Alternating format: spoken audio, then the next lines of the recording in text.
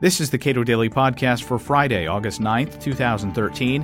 I'm Caleb Brown. Just months after leaks revealed the federal government's ongoing surveillance of tens of millions of Americans, the president finally says he's ready to reform the National Security Agency.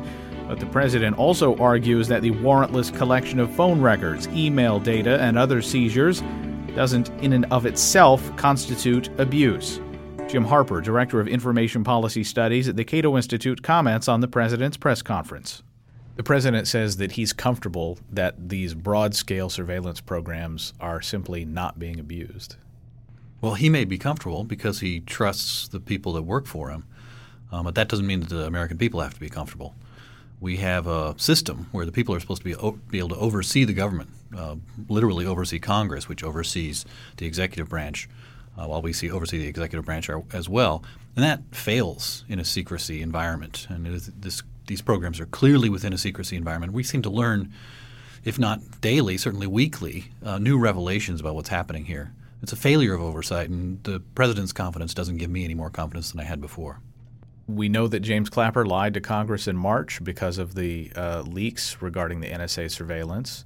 We know that the NSA is using very broad definitions of certain terms and sometimes definitions of terms that are alien to the people who wrote and voted on the legislation, specifically the Patriot Act, Section 215. Mm-hmm. So you're filing a brief on that. What does that contain? Well, it talks about 215. There's a challenge to the Verizon order. That was the leaked order that some time ago came out and started this whole ball rolling. A direct challenge in the Supreme Court because the law allows the Electronic Privacy Information Center to bring in the challenge, allows them no other recourse. So this unusual filing with the court goes into Section 215. We're filing an amicus brief to support that filing in the hopes that the court will take it up. It's a long shot, but at least we have a chance to get these issues in front of the court. Now, just to be clear, Section 215 allows, as written, what? So Section 215 literally says that an application for an order to hand over information must include a statement of facts showing that there are reasonable grounds to believe that the tangible things sought are relevant to an authorized investigation. A lot of people talk about that as the relevant standard, and it is a relevant standard, which is a very, very low standard. And that discussion has occupied a lot of air around here. But if you read the statute a little bit more carefully than just going to that adjective, I think you can understand it a little better. It says that the statement must include grounds to believe that tangible things being sought are relevant. Are is the present participle of the verb to be. That means at the point in time when the application is filed, there must be a showing of relevance to an investigation. It doesn't allow for an application based on potential future investigations. And similarly, the adjective authorized investigation, that's the past participle of to authorize. It means that an investigation must exist, having been authorized at the time that the application is submitted to the court. So I think a lot of the discussion around the relevance standard misses the point.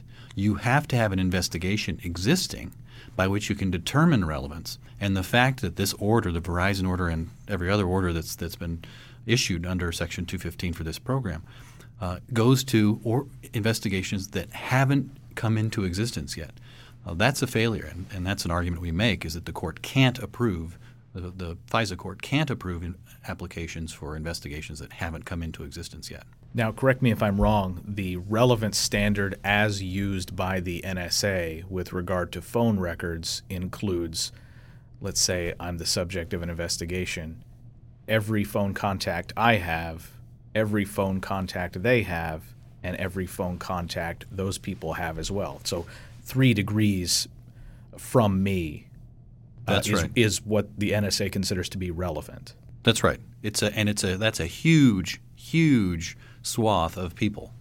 Even you have so many friends that tens of thousands, if not hundreds of thousands of people are within that 3-hop range. And so we're talking about a huge amount of data.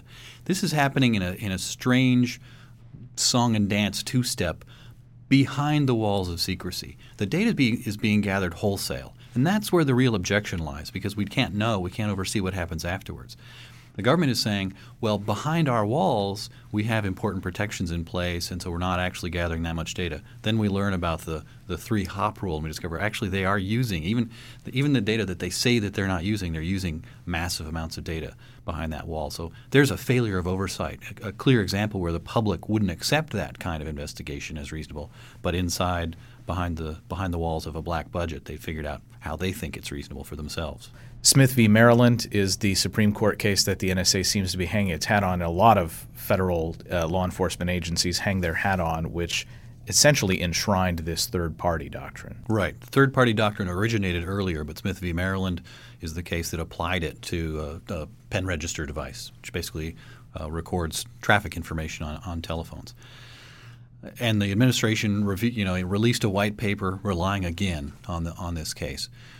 Smith v. Maryland is a thin piece of straw on which to hang this kind of program. In that case, a woman's home had been burglarized. The person who robbed her was driving a Chevy Malibu, and she knew that, and she began getting calls from a person identifying himself as the burglar, and she saw this car passing by for, the home.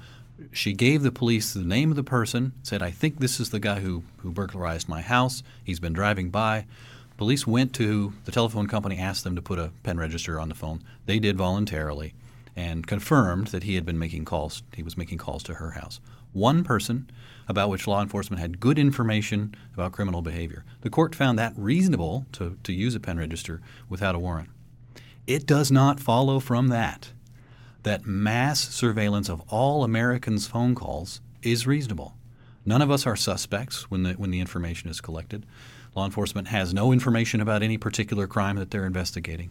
And this data in a format that's easy to analyze using mass computing power reveals incredible amounts of information. So the scales, the Smith v. Maryland balancing is barely on the same scale as the kind of balancing you would do if you examined this program for constitutional reasonableness today. So you can argue that this is constitutional under Smith v. Maryland, but be ready to be embarrassed when the Supreme Court gets a hold of that case again and makes a new decision. Now, just to be clear, Smith v. Maryland, the third-party doctrine means that once you have given your information to someone who is not you, outside the confines of your home, essentially, you have lost a privacy interest, a Fourth Amendment interest in that information. That's correct. It arises, the third-party doctrine, from the Bank Secrecy Act, an Orwellian named law, if there ever was one, that required banks to turn over information about their customers' financial doings. In a pair of cases in the early 70s, the court established that, information that's been shared with banks can't really be something that people hold private, so there's no Fourth Amendment claim to it. Those decisions were wrong at the get-go, and Smith versus Maryland, I think, made clear that it was wrong because people did actually have, under the 1967 Katz test, they did actually have a reasonable expectation of privacy in phone dialing information, but the court decided they didn't because the members of the court wanted a conviction in this case, I think it's fair to say. So that doctrine, wrong in the first instance, has grown even more wrong over time, where today massive amounts of information, highly private and personal information, travel through third parties like ISPs, email service providers, and so on. We have a constitutional privacy interest in it, I argue, and I think that constitutional interest will be vindicated over time in the courts. Jim Harper is Director of Information Policy Studies at the Cato Institute. You can read more of Cato's work on the warrantless collection of your information at our website, cato.org.